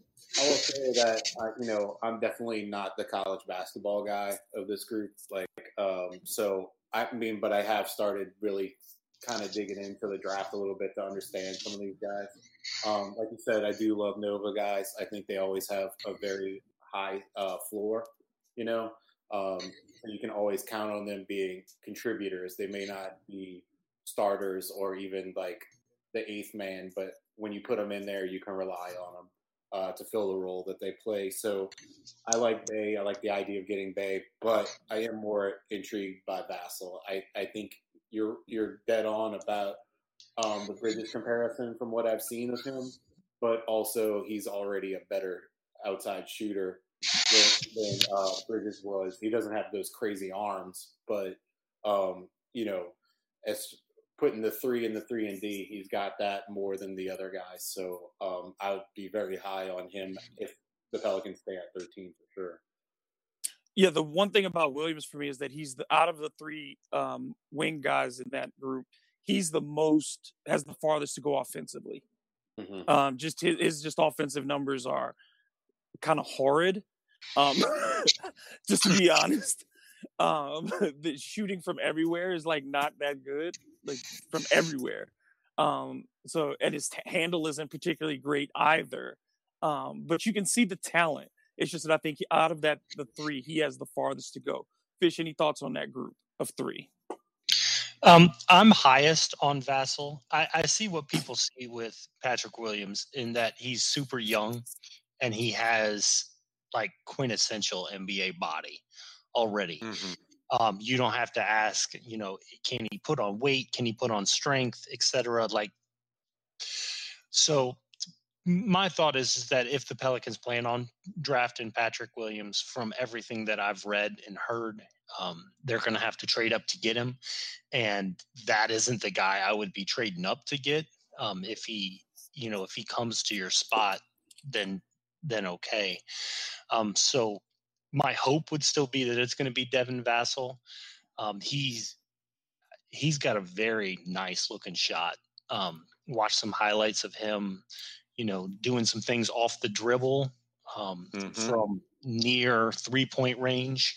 And then you understand, I mean, a 6'7" guy with a 6'10" plus wingspan, and you put him in between Zion and Ingram, and you're going to ask him to do a lot less than he did in college, on offense. And then you're going to put him in the Stan Van Gundy School of Defense.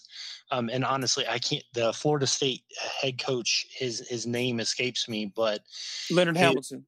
Yes, I can and see a very his face. good defensive coach. Exactly, a very good defensive coach. And the guys who have come out of that Florida State program lately, very defensive oriented, very prepared to play NBA style defense. So Vassell would be my preferred. Sadiq Bey, I love Villanova guys, but is he somebody that I'm blowing a lottery pick on?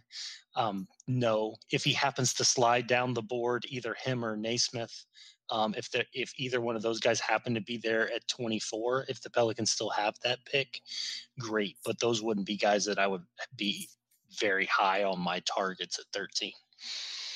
Yeah, Nesmith was the guy that initially that everybody had tied to the Pelicans.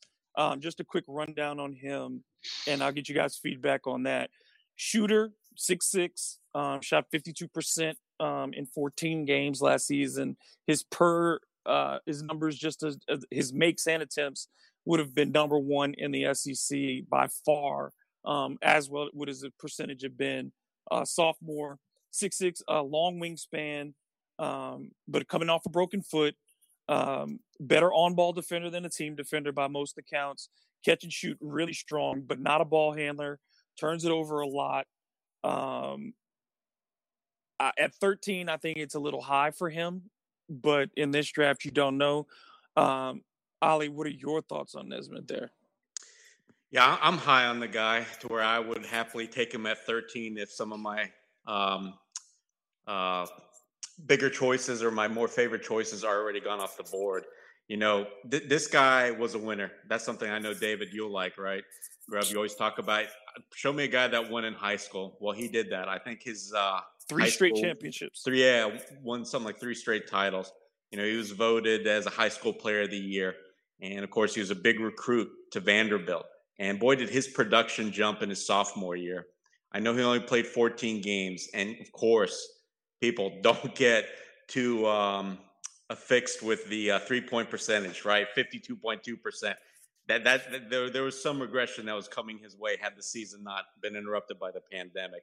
But the point is, when you watch him play, he is a born knockdown shooter on the move, around screens, basically in a JJ Redick mold, but he stands 6'6". But that's something we all know. What I like about him is I honestly think there's potential for him to be an above average defensive player. Starts with a wingspan. He's 6'10". He's also got a very good motor. People give him a lot of credit for his work ethic, and he's strong. So he's got all those tools that are going for him to where I think, honestly, a teacher like Stan Van Gundy and his assistants, plus you get him with a right group of guys in the locker room, I really think you can make inroads for this guy where he could be a legit 3-and-D player. Well, Kevin, he is a Jerry Stackhouse disciple. We know Stack is not going to have weak guys. He's not going to have guys who don't fight and aren't tough. Stack, of course, has a relationship with Brandon Ingram. The thing about Nesmith, too, is yeah, if he's a guy who's also shown the ability to move off the ball. He did a lot of that at Vanderbilt, moving off the ball, and his gravity was incredible as a shooter. And then finally, yeah, as an individual defender, his points per possession was very good. It was very good. I think it was 0.77 in ISO situations. So he was a good defender with the potential, as Ollie said, to get better. At 13, do you think Nesmith is value, or would it have to be that you're better, as Ollie said, and I understand, understandably so, your better choices would have to be off the board? I would take Vassell over him, but I would take him over Bay, I believe. I agree with Fish that Patrick Williams will be gone before 13, so we don't even have to really talk about him. But that being said, say he slides down to, if you get to about the 17, 18 pick, I wouldn't be opposed to trying to trade up from 24 to grab him. I think he's a solid player that solves a lot of your problems on this team defensively and offensively, allows you to play with a lot of flexibility. So he's a guy that I do really like. But if it's between him and Vassell, I'll take Vassell, but I would take him over Sadiq Bey, I believe. Fish? Did we lose Fish? No, I'm still here. Okay. I muted myself because I don't want to be making noise in the background. I agree with Kevin. I would have Naismith below Vassell, but ahead of Bey. Mm-hmm. Yeah, what are the other guys you guys would take? Because, there's a chasm of, guards. If you say they don't go for Hayes, would you guys prefer a Kira Lewis or somebody else that we haven't mentioned? No, I don't think they're not. No more small guards. No more. No more 6'4". Anybody 6'4" or below that, and plus point guards, they already have so many point guards to develop. And it's the hardest position in the NBA to learn. Man, they can't afford to have another babysitting job if they're keeping so many of these other guys. If you're keeping Jax, if you're keeping these guys to develop. Keeping who? Jax. Did you say Frank Jackson? No. Oh, okay. I was going to say, otherwise you're going to scare Fish. Okay. I'm saying Jackson Hayes. Also, if we're drafting with these two picks, then you have to assume that Hill and Bledsoe are on the roster probably going into the season. So add in a bunch of point guards, that aren't star potential, like a guy like Killian Hayes, then that doesn't really make a lot of sense. No, it's either at that point at 13, if that's what the Pelicans are stuck with, it's the best wing defender or the best combo wing person or the best big. I don't think it's a point guard at all. If their point guard targets are gone, if it's Killian Hayes or whomever, they're not. To me, the point guard depth is just not good enough to want to have to trade up for any of these guys. So one thing I do want to say is I don't think the Pelicans should be drafting on need whatsoever. Whenever you redraft a draft, you say, wouldn't it be nice if they just had the best player, whoever that would be? Sure. And so one guy that I would be interested in them picking possibly at 13 would be this tall, lanky white guy, Alexei Pokusevsky. I'm probably butchering his last name. If it's a situation where ideally he's willing to stash for a year, that might be something that the Pelicans could look into to see if he can't put a lot of weight on his frame. That would be, when you're talking about somebody who projects to have the highest upside, given his size and his shooting ability, he would be an interesting. I mean, honestly, it's one of those things where you're absolutely swinging for the fences, and it's either going to be a home run or a strikeout. But this is the draft to do that. This is the draft to do that, one. And two, when you're the Pelicans and you have so much draft capital, it should open you up to we should take the best guy on the board, who we've rated as this is the guy who's going to have the highest ceiling, just swing for the fences, because you don't need a whole bunch of you don't need 8 draft picks that turn into role players over you hit once. You just hit once and you get the third guy with Ingram and Zion, and then the rest of the things will fall into place. I just think that there's the guards that are available, the point guards in particular that are available. If that's what there's none of them that I'm super hyped for. No, out the top two. It's not a great point guard draft to me. No, to me, after you get past Hayes and Halliburton, the rest of the point guards in the draft, I'm just like, no. Like maybe if one of those guys is there at 39 and they want to be on the two-way contract or something. Yeah, that's the softest position in this draft is point guard. That's the softest one, that's not saying a lot because this draft is really a lot of 6'6" to 6'9" guys. That's what this draft really is. A lot of them who may or may not be rotational. Like you might hit some of these guys are absolute crapshoots that could turn into superstars. But there's so much either mediocre or bust potential in this draft too. I agree. But so let's move on to the last part of this because we do feel all of us agree that the Pelicans are likely to make more moves, whether they are one-to-one moves or multi-team moves going forward. And Kevin has put together a number of deals. So what we're going to do to close this thing out is go through those deals and rapid fire vote them up or down. So, Kevin, the floor is now yours. Okay, so the first one, I'll go with one of the sexier ones. It'll be a 3-team trade, and it is contingent upon James Wiseman going 1 or 2 to a team that isn't the Charlotte Hornets, and then the Pelicans would trade Jackson Hayes and 13 to the Hornets, 24 to the Rockets. Charlotte would send Rozier to the Rockets, and they would get Westbrook, and we would get the 3rd pick. So they get Charlotte. I think Charlotte says no. I don't think that's enough compensation for them to take on Westbrook. Yeah, to take. Well, I mean, they're moving back, and I don't think that the Hornets are looking to expend assets to take on the Westbrook contract. Yeah, that's what I mean. Like you take on $40 million of Westbrook, you give up your opportunity to take a big that you really need. I would think that the Hornets turn that one down. Ollie? I think if you sweetened it though, Michael Jordan supposedly would be tempted. It sounds like that if they can't draft LaMelo Ball, they're very interested in getting a star, even though they have a glut, right? But I heard they really like a Conwu.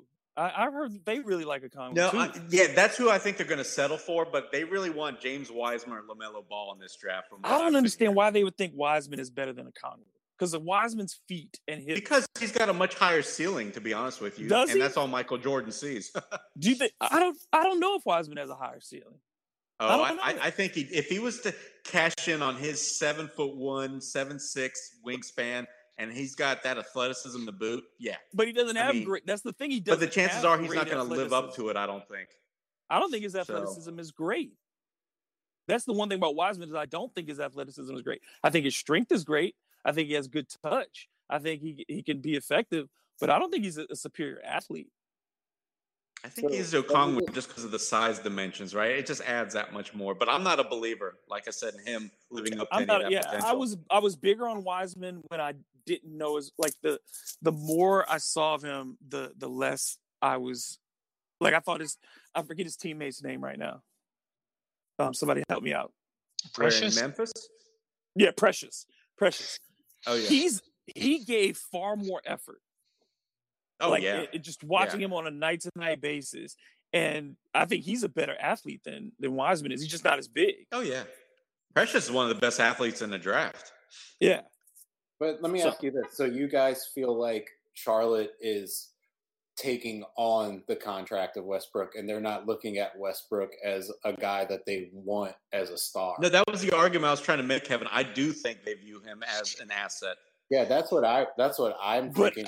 But I think they would want something else because you're taking on $40 million of salary on a guard heavy team, and you're not going to get a big. You're not going to get a chance at a big at all. And they really want a big. Jackson Hayes. I don't know if you missed that, but I was giving them Jackson Hayes and 13. Yeah, they're not getting a big at all.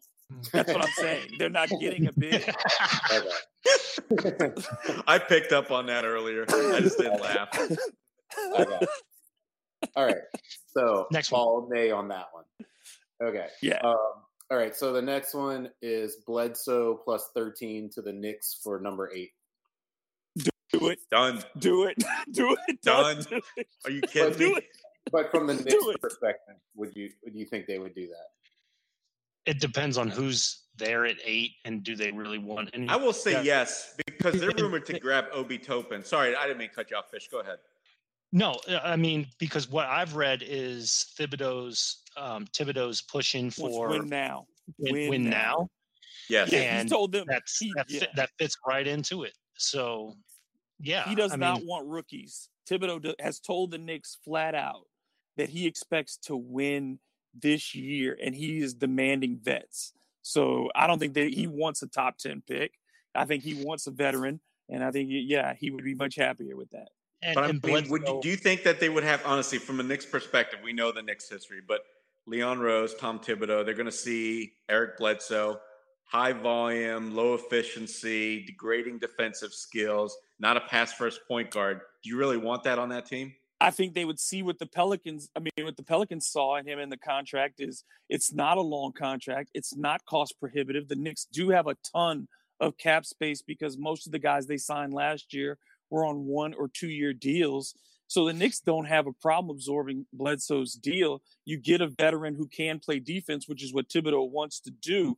And he can also score, which is something Ntilikina and Elfrid Payton cannot do. So I think that the Knicks would take it if they already had a plan to accumulate another asset down the road. So it may have to be somebody else involved, but I think straight up, even with that, if Thibodeau could get a veteran guard in a market that does not have a ton of them now available, I think he'd do it. Man, I'm just seeing Knicks fans revolting again in the streets. The Knicks fans are going to revolt no matter what because they're going to lose. It's going to suck this year anyway. Yeah. But the thing is that they're only moving back from 8 to 13. And right. I think that's substantial in this draft. I really do. That's just me. Not for the Knicks. Not for the Knicks, because the Knicks' goal – no, seriously. The Knicks' goal was LaMelo. That was their goal. They wanted LaMelo. And if they can't get LaMelo, they wanted a Kongwu. I know they want a Kongwu. They're not going to get either one of those guys. I heard that Toppin got a promise from Leon Rose. I've heard that of the bigs that are there, that Thibodeau likes a Kongwu. Why would you want a Kongwu anyways if you're sold on Mitchell Robinson? Because they want to put a Kongwu. They would say they'd have Mitchell at the 5 and a Kongwu at the 4. Oh damn! Instead of Julius. Tibbs is becoming the modern day Monty Williams. Jeez, Pete. Yeah, and they still have they still think Mitchell Robinson can expand his game. That's the thing, is they think Mitchell Robinson can be a stretch, and that you could put a Kongwu in the post, and that Mitchell can shoot the 3. But on defense, you've got 2 guys who can run around and block shots and rebound. Man, I smell a holy trinity. You throw Frank Nicotina out there too? Oh boy. All right, so the next one is George Hill, 13 and 24 to the Cavs for 5, and Larry Nance Jr. Ooh. Wait, say that again, Kevin. What was going to Cleveland? George Hill, 13 and 24 to the Cavs for 5, and Larry Nance Jr. I love it, but Cleveland says no. They've already got their backcourt, Garland and Sexton. Right, but they don't have a backup veteran guard. They don't have a lot of things. They may want to break up Garland and Sexton because they're not. Yeah, smart. I could see that. Those 2 are not smart. One of them is dumber than the other, and you got to pick out which one you want. Sexton's a proven scorer to me, kind of. I think Garland was a freaking bomb of a pick. Greedy as fuck. Sexton is greedy as fuck. Yeah, sure is, but you know he can look for their own. David, he reminds me of a Jamal Crawford when he was young, a little bit. I talked to Antonio Daniels about Jamal Crawford had to go like 4 different teams before he could figure it out. More like Jordan Crawford.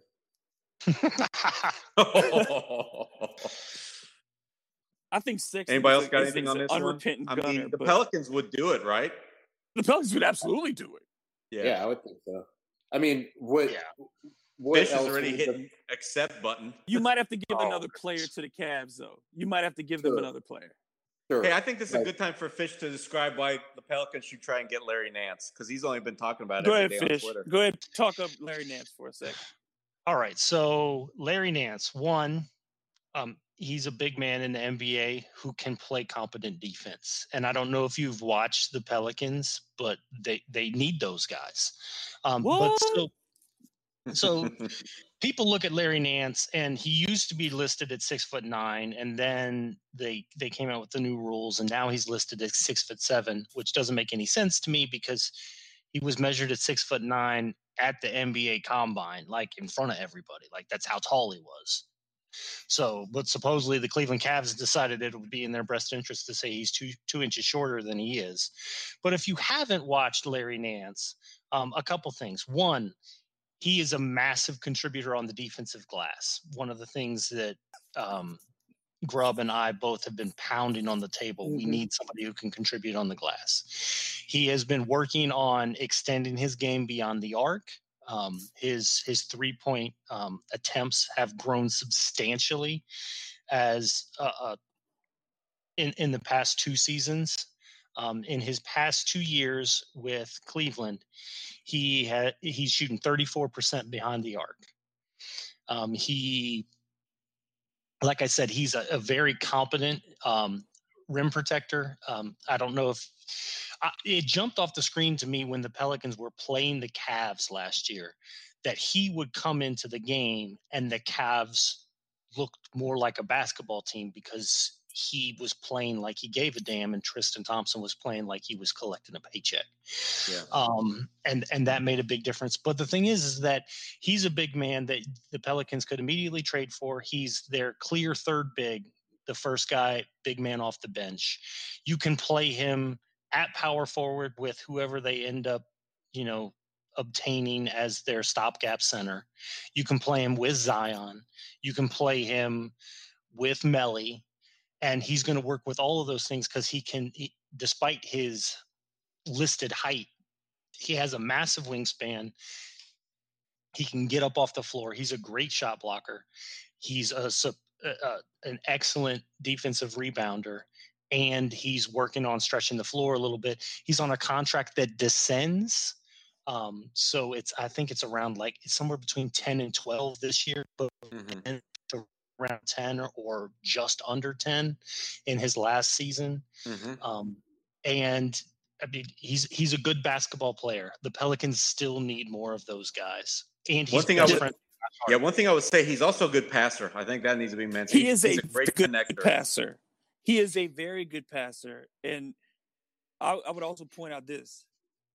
And this is, to me, he is a almost as an impactful offensive player as he is defensive player. And it's very subtle because, again, for his career, his average offensive rating when he's on the average offensive rating when he's on the court is a 120. The average defensive rating is a 109. Last year on the Cavs, which is one of the worst teams in the league, he was a 122 to a 113. Yeah, and before that, the Lakers. Yeah. 2 years ago in 2017-18, dude was 127, 105. Like, yes, these are not perfect measures, but when you see those kinds of gaps, you have to take, even if you take the largest grain of salt you can find, that's impressive. He's an underrated role player. And wouldn't you love to match him up with Josh Hart? Who affects winning. That's the thing, is he affects He and Josh Hart are buds, man. Get them together. One thing I would say about him, too, is now he's a lot more athletic than both of these guys and a better defender for sure than one of them. But he could be that sort of Lamar Odom or Hedo Turkoglu, in the Stan Van Gundy system, because he is a guy who can play make, he defends, and he can shoot the outside shot and score from multiple levels. And he does. And he's great in transition too. I think that's a little bit of a stretch because those guys were confident playmakers. I don't see Nance being as such. But I know what you're trying to say, Kevin. Yeah, I think in a motion-based offense, he can be a very effective playmaker. Absolutely.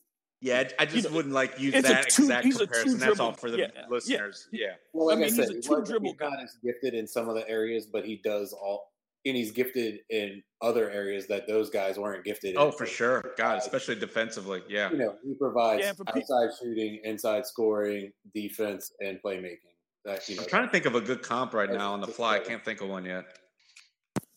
I mean, honestly, it's like he honestly, offensively, his game is who do I want to say? I wanted to compare him kind of to a offensively a lower version of Ron Artest on offense, where it's a physical, athletic kind of thing, but he's better than Artest, but he's that strong. At 6'7", 245, Nance is way stronger than you think. But he can, Artest wasn't a guy who could take you off the dribble, but 2 dribbles, if he got a step on you, he would get by you and get to the rim. And he had a better outside shot than people wanted to give him credit for. Nance is kind of like not as fully polished, because Artest was a guy who could score 25 a night in the NBA at his peak. But I think he has a similar type of game to that, in that you're not asking him to do a whole bunch with the dribble, but he can play make, and he's going to defend multiple positions. I think you could even defend threes with him at times too, which is something Artest was good at, was defending big guards and big forwards as well. That's what I really think of him as, like an athletic Ron Artest with less of an offensive game. What you guys were talking about, some of his stats, something that jumps out to me on admittedly a bad Cavaliers team is the fact that the last 2 seasons, the Cavs are better with Nance on the floor than when he's off the floor. Mm-hmm. And when he's on the floor, they are a substantially better rebounding team. Substantially better rebounding team. And a lot of the times he's coming in for Tristan Thompson, who is not a bad rebounder in himself. Right. And that says a lot about, boxing out and understanding defense, not chasing, bad shot block attempts. There's a lot going on with that. But over the past 2 years, you come on the floor and on a team that's kind of a disaster, they get markedly better overall in terms of point differential, and net rating, but also specifically to the Pelicans' needs, you improve markedly rebounding the ball. And those somebody that makes your team better, and especially, please, can the Pelicans just get the defensive rebound? And having Larry Nance and Josh Hart as your 6th and 7th man would just be incredible in my mind. You'd have 6 years. He's never had a 0 or a negative value of a replacement player in 6 seasons. And for most rookies and young players to do that consistently, and for the last 2 years to have a combined 3.4 playing for the Cavs, like, I think a lot of people, when you first say Larry Nance, they're going to be like, but no, go look and see how impactful he's been through it. I think the Lakers undervalued him when they gave him away, and I think the Cavs know what they have. I think that's part of the reason they have cut down his height, is to make him look like an undersized big, when he is not an undersized big. He is strong, and he is incredibly long. Look, I always hated the Lakers. When Nance was on that team, I was watching that team every night. I did too. Yeah, I did too. They were fun. I think people will really enjoy Larry Nance, because not only is he a good outside shooter, that I forget what corner it's from, but he's over 40% from one of the corners on threes. But he's also, that athletic lob threat that gives you those exciting plays as well, and he's a good shot blocker. So he's a really fun player. And like you said, outside of that, even being on bad teams, he's somehow still a winning player. Yeah, I've heard his work ethic is out of this world too. The reason he's got a 3-point shot, a reliable one now, is because he's put in hours and hours of work in the gym the last couple summers. 27% of his 3-point attempts were corner threes last year, and he made 42% of them. I think it just became a Larry Nance pod, by the way. I'm cool with that. I mean, because he's a piece that seems acquirable that really fits what the Pelicans need. So it should be a guy that we talk about a lot. The Cavs are not making a jump this year. They're not. And if you could give away, if you also threw in Jackson Hayes, I wouldn't care. Like, take him. If they ask for no, I'd be like, take him. Because I still have long. Look, if I'm giving up that, look, give me Larry Nance, because I can keep Larry Nance for 4 years as a reserve, and he will do I'm with you. nothing but Number good 5 things and for me. Larry Nance sounds He will so do good to me. nothing but good things for me, and then I can still get my point guard or my big. I can still get another big. Right, exactly. Come on, you have man. your choice of Williams, Hayes, or Okonwu. Yeah. Come on. Like, if I'm the Pelicans, yeah. Get me Nance, yeah. And the 5, I'm with y'all on that shit. Like, we can stop right there. I don't want to talk about nothing else. Come on, What's Kevin, better give us than another one. Let's bring Grub down from his high. Hold on, wait. I got to jump in on Nance really quick. Nance at the NBA Combine measured at 6'8.5", and he had a 7'2" wingspan. So that's what I'm saying. You're incredibly long. That's a big man. All right. So the next one is a team we've talked about a lot, the Atlanta Hawks. And we know that they want to add some veterans. They don't really want to keep the 6th pick. So this deal is a little bit off of what their desires are, but they can use what we give them to get what they want. It sounds like they're going to get Gordon Hayward at some point. But I'm thinking George Hill plus 13 plus 24 for 6 and Dwayne Dedmon.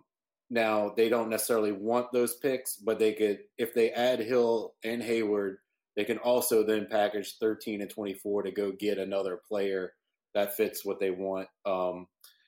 And not that they couldn't do that with 6, but George Hill also seems like a very nice fit next to Trae Young. I think Atlanta would come back if they were really interested. I think Atlanta would come back that they want Bledsoe and 13 for 6 and Denman. Because they want the defender. They want a defender, and they would take love Bledsoe.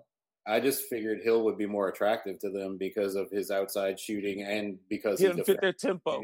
Leadership. He wouldn't fit their tempo. But sure, if they want Bledsoe instead, that's even better for me because I'd rather keep I Hill. think they would take Bledsoe. I think they would take Bledsoe. Bledsoe. I've been hearing they really want like true, no nonsense veteranship or veteran presence. So that to me screams George Hill over Bledsoe. But would it? You have to really change the way that they play in the half court when Hill comes on, though. Now he does allow Trae Young to play off the ball better than Bledsoe does. That's the one thing, is that you give Trae Young opportunities where he doesn't have to have the ball and he can just cut off the screens and you hit him on the run. Then, George Hill would be the one who'd be better at setting that up. I would be interested, though, in asking for, instead of Dedmon, going after one of their wings, especially if they're going to add Gordon Hayward, right? Yeah, well, I don't think they're going to give up 6 and like a Herder. Yeah, they're not giving up DeAndre Hunter. No, they wouldn't do it. Nope. Yeah. Now, those guys are still on rookie deals. I mean, I would say so. We can send another asset, though, right? I don't know.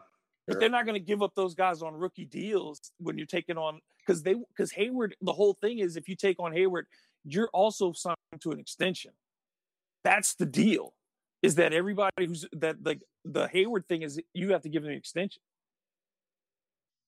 Yeah, I don't know, because that's what I've been hearing a lot of, is that the Hayward part is it's a sign trade. Yeah, to get him, you got to sign him because he wants his money. Dude, he wants his money. I get it. I mean, that's just the way it's going to be. He wants his money. He doesn't have to leave Boston. He signed his deal. So if you want to make it work for him, you got to make it work. Yeah, I'm just looking, though, from Atlanta's perspective. Say it's Bledsoe and Hayward to that group. I don't know. That seems weird. But everybody's desperate.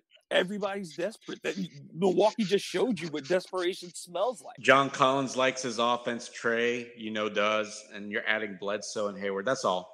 I don't know. I feel like that's going to throw a wrench in their whole rebuilding or growing, I should say, aspect. Cam Reddish is going to want touches. You know what I'm saying? Like, these are dudes that want touches, too.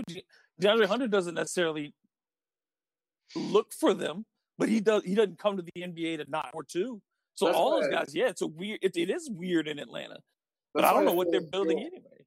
That's why. But remember, they had Vince Carter as their last veteran. They raved about him. They want to replace that. I don't think they want 2 high usage guys. Is my argument. Yeah, I feel like Hill just fits in better. Like he's a guy that fits. I do too. And then he has that outside shot, and he defends, and he playmakes. So, And again, Dedmon is somebody that I've liked. He can shoot the 3 better than people want to give him credit for. because Sacramento just was a bad fit. He did not belong in Sacramento. But they he wasn't happy there. He was injured too, right? I don't know. Yeah, it was a mess. I don't understand why they took him though. They threw a shitload of money at him and he just didn't fit with their roster. I never thought he was going to fit in there. I said that last year. And it opens up more money for Atlanta for the Hayward deal, and Hill makes less money than Bledsoe. So, and you're going to extend one of the, if not two of those young guys. Right. Would you guys feel good about giving Dedmon the starting job? I mean, he's 31 years old, pretty much been a backup his whole life. That would, I mean, if you're going up for 6, then you get Dedmon, then either you've already talked to Derek Favors and you know you're signing him for less because on the Birds you have his rights, so you already agreed to a deal, or you're taking a big in the draft at 6. I mean, you could still get a decent center in free agency too. I mean, I don't know that necessarily demands that you get, you bring back Favors. But I mean, look, think about it. I mean, it still seems like Zion's going to play a lot at the 5 regardless. So even if Dedmon is a starter, is he going to play more than 25 minutes? Yeah, I think you're right. It's 25 minutes. You're not playing him 35. 25 minutes is the most he's going to play regardless if he starts or not, I feel like. Because if you're giving, 10 minutes a night to Zion at center, a few in each half, no long stints. And if Jackson's on the team, you're still going to be playing Jackson. Playing him 12 to 14 minutes. Yeah. So, okay. That fits Kevin, out. You got any other good ones? Oh, yeah, I got several more. All right, so these two are basically the same, so I just lumped them together. It's Hill and or 13 plus 24, so either it's 13 with either Hill or 24 for 4 or 7.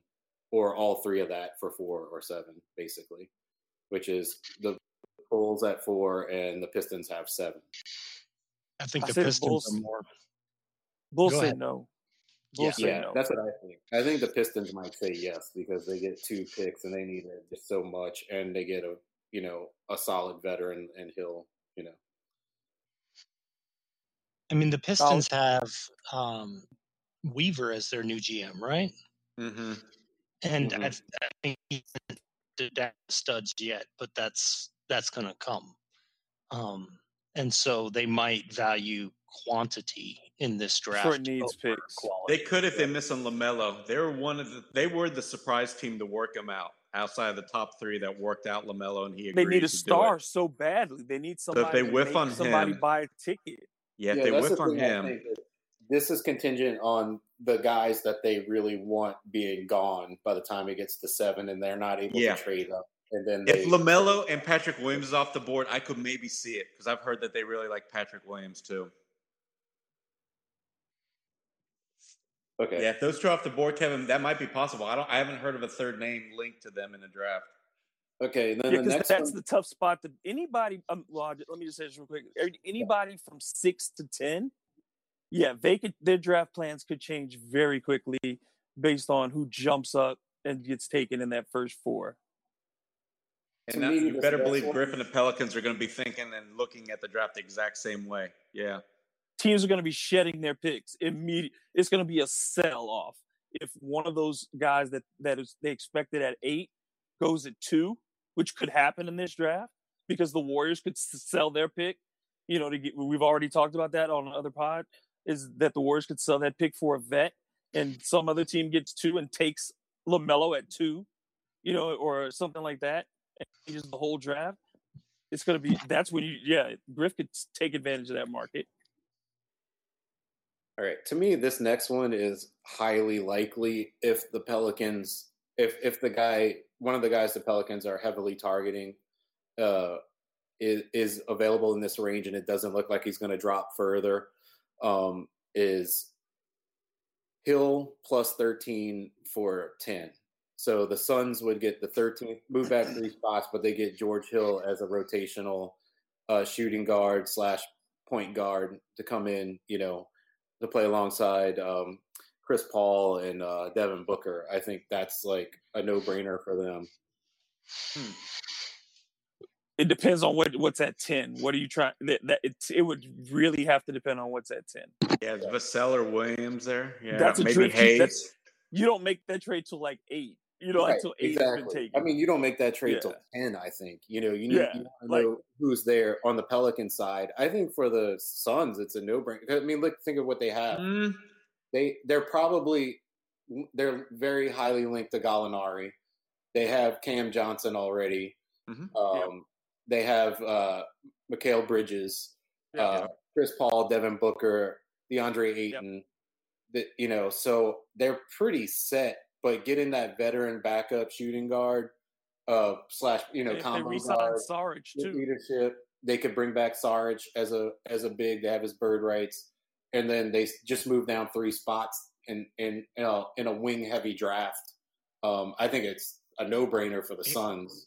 But here's why, Kevin. Here's why I like it for them, because they're supposedly rumored to wanting to get a kind of a backup or the future point guard, and they've been linked to Kira Lewis Jr., who I think would be there at 13 for them. Right? If that's their target, and that's been kind of rumored to be maybe him at 10, why not wait till 13? Sarver would definitely save another couple of bucks. You know what I'm saying? Yeah, you also say that's right. By drafting your guy at a few spots lower, you're right. I mean, but they're adding Hill, so not really, because Hill's. But that $7 million is something that you're. I mean, that $7 million is bringing you you're getting 2 players anyway. Right. You know what I'm saying? Like, you're getting Hill and that pick. So you're getting a veteran presence behind Chris Paul, which is good because that means there's still an adult on the floor with those kids. And that's something that I think would be of value to Phoenix, is to have more adults around those very young players who just tasted some kind of success and might think, oh, we're the shit. And they're going to need as many people around to say, hey, not so fast, kids. Right. What do you think, David? I think it's a no-brainer for the Suns. It just depends on who's there at 10 if it makes it worthwhile for the Pelicans. No, I mean, it makes a lot of sense from the Suns' perspective. Either if they're really shooting for Kira Lewis, or if they want, just a wing, and they're not terribly,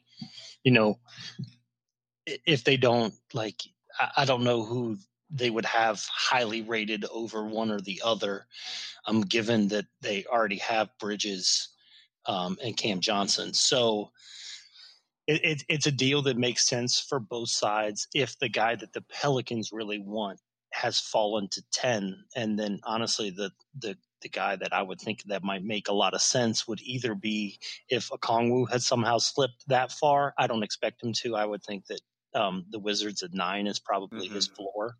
Yes. But Killian Hayes could slip that far. I don't expect Halliburton's going to slip that far, but Killian Hayes could slip that far. And the Phoenix Suns could look at that and be like, well, we can solve the backup point guard issue and then still get a wing, or, I think that they would take that. Okay. And then I have Bledsoe. Do one more. Let's just do one more. This will be the last one. Oh, shit. So pick your favorite, Kevin, of your remaining ones. All right. Well, we're going on 2 hours. Fish is right. We got to wrap. All right. And I got a dental appointment. I'll give you a big splash one then. Bledsoe plus 13 and seconds for Miles Turner. I can't see Indiana wanting to do it. Yeah, I don't think Indiana does that deal. No, I don't think Indiana. You got to give them a player. They need a better player. Since that one's a quick one, how about this real quick? Bledsoe plus Darius Miller plus 24 for Steven Adams. Nope. I don't think so with the way that they're building that team now, because they just got Rubio and they've got Shai Gilgeous-Alexander, and they got I don't know. I don't think Bledsoe gets them excited enough for it. No. I just think that Bledsoe, they view him as they can move him for something else too, But why? Let's just keep passing Bledsoe around. I don't think they'd give up Adams for that though. Like at some point, you still have to put a team on the floor. Yeah. And the thing that Adams gives, a really young team around him is, he's always going to rebound. He's going to finish possessions. He's going to defend. He's going to be in the right spot. He's going to be making the calls so that, they navigate pick and rolls. Like there's real value in having that guy back there when you have a lot of young young players in front of him. Adams is doesn't on cheat. expiring too, even though he's making $27 million. Wow. Right. Yeah, I don't think OKC would do that. Though. Yeah, they'd want more. They would want more. You get one more since these have been real fast. So give Okay. one The more. last one I'll give you then is George Hill plus 24 for PJ Tucker. But you have to see the thing with PJ is you got to sign him, and he wants money, and he's been taking a beating. And I worry that physically, if you sign him, he's gonna break down because he's been worked hard at center for 2 years now, and I couldn't spend that money on him and feel good about it long term. Yeah, I don't know. I think he could be a culture guy in this locker room. But the money it's going to cost, it's too much. He wants his payday. That's what he's been asking for is his pay. He wants a big extension, and at his age and the fact that he's taken the physical abuse that he's taking. I don't care about honestly resigning him. I want him to spend a year with Zion personally. That's why That's what I was thinking. Like, even if you don't resign him, I mean, you can't tear up his contract and give him like a bunch of money right now, so he's stuck making what he makes for this year. And is he a problem though? That's what I'm worried about. Is he a problem if he's not getting paid? If he ain't getting paid, look, this is a business. And if you don't think New Orleans is going to pay you, and they're bringing you in, and you're not even going to get the he's same in the kind of contract prominent year, role. Though. David, you got to understand he's not going to get the role he got with the Rockets. He's playing for his next contract. He's not going to get the showcase that he got with the Rockets. At least in the Rockets system, he knew the minutes he was going to get. If Zion shows improvement, or the Pelicans have a better season, and Tucker's a part of it, I think that helps his case than a floundering Houston team going nowhere. I think he would if he could get the check. If somebody's willing to give him the check, I'm telling you, he's never been paid. Fish, what's your sense of this?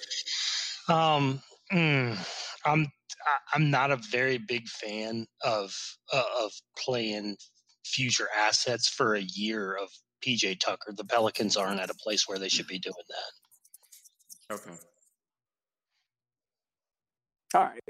Okay. All right, Fish, Grub, you guys have got to get in the gym, teach Zion how to play defense. That's Stan's job. That's what we brought Stan. School, like I said, school's gonna be in session. The Stan Van Gundy School for wayward defenders. It takes more than just coaches. Yes, and it's gonna take time. It's a project. Learning NBA defense is not easy, especially and these kids have not been coached on it ever. They've been getting by on athletic ability, and now they're having to learn how to play defense. It's that, and how much are they going to commit themselves to it? What did they do in this offseason? And that whenever we criticize Jackson Hayes, and that becomes a thing, and people always say, "Why are you picking on Jax?" In these 2 months, and that's going to be the thing for Zion. It's going to be the thing for Nikhil. It's going to be the thing for Ingram. What did they do over the last 2 months to evaluate themselves on the defensive end of the floor? What did they get from Stan Van Gundy? What has he sent them? And I'm sure he sent them possessions already. I'm sure he's already had film cut up for these guys to see and to understand what he wants out of them. How much did they process this in this short amount of time mentally? And how ready are they to do it physically on the court day in and day out? Because they're not going to be given the leeway. And Stan already said it. I'm not going to let your youth be an excuse. So these guys have to commit to that. And I hope that they did. The draft is tomorrow, y'all.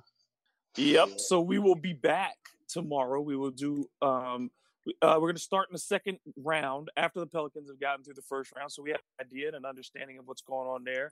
Ali and I will also likely be listening in with the Pelicans, and hopefully we'll be able to talk. One of us will be able to ask Griff some questions on draft night, or Trajan, whomever is made available.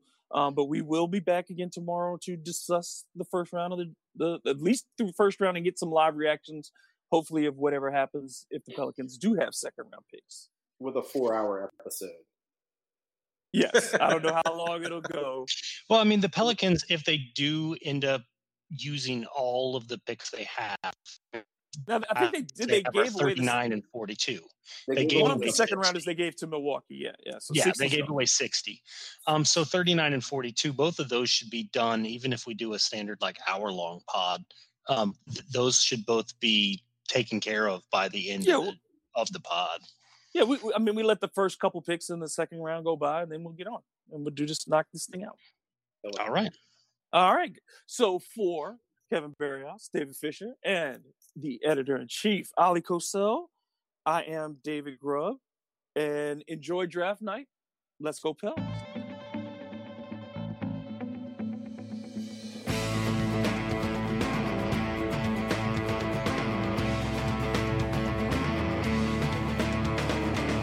Thank you for listening to the Bird Calls on the Armchair All-American Network. If you like what you're hearing, please take a moment to rate us on iTunes, retweet, share with your friends, and most importantly, subscribe today.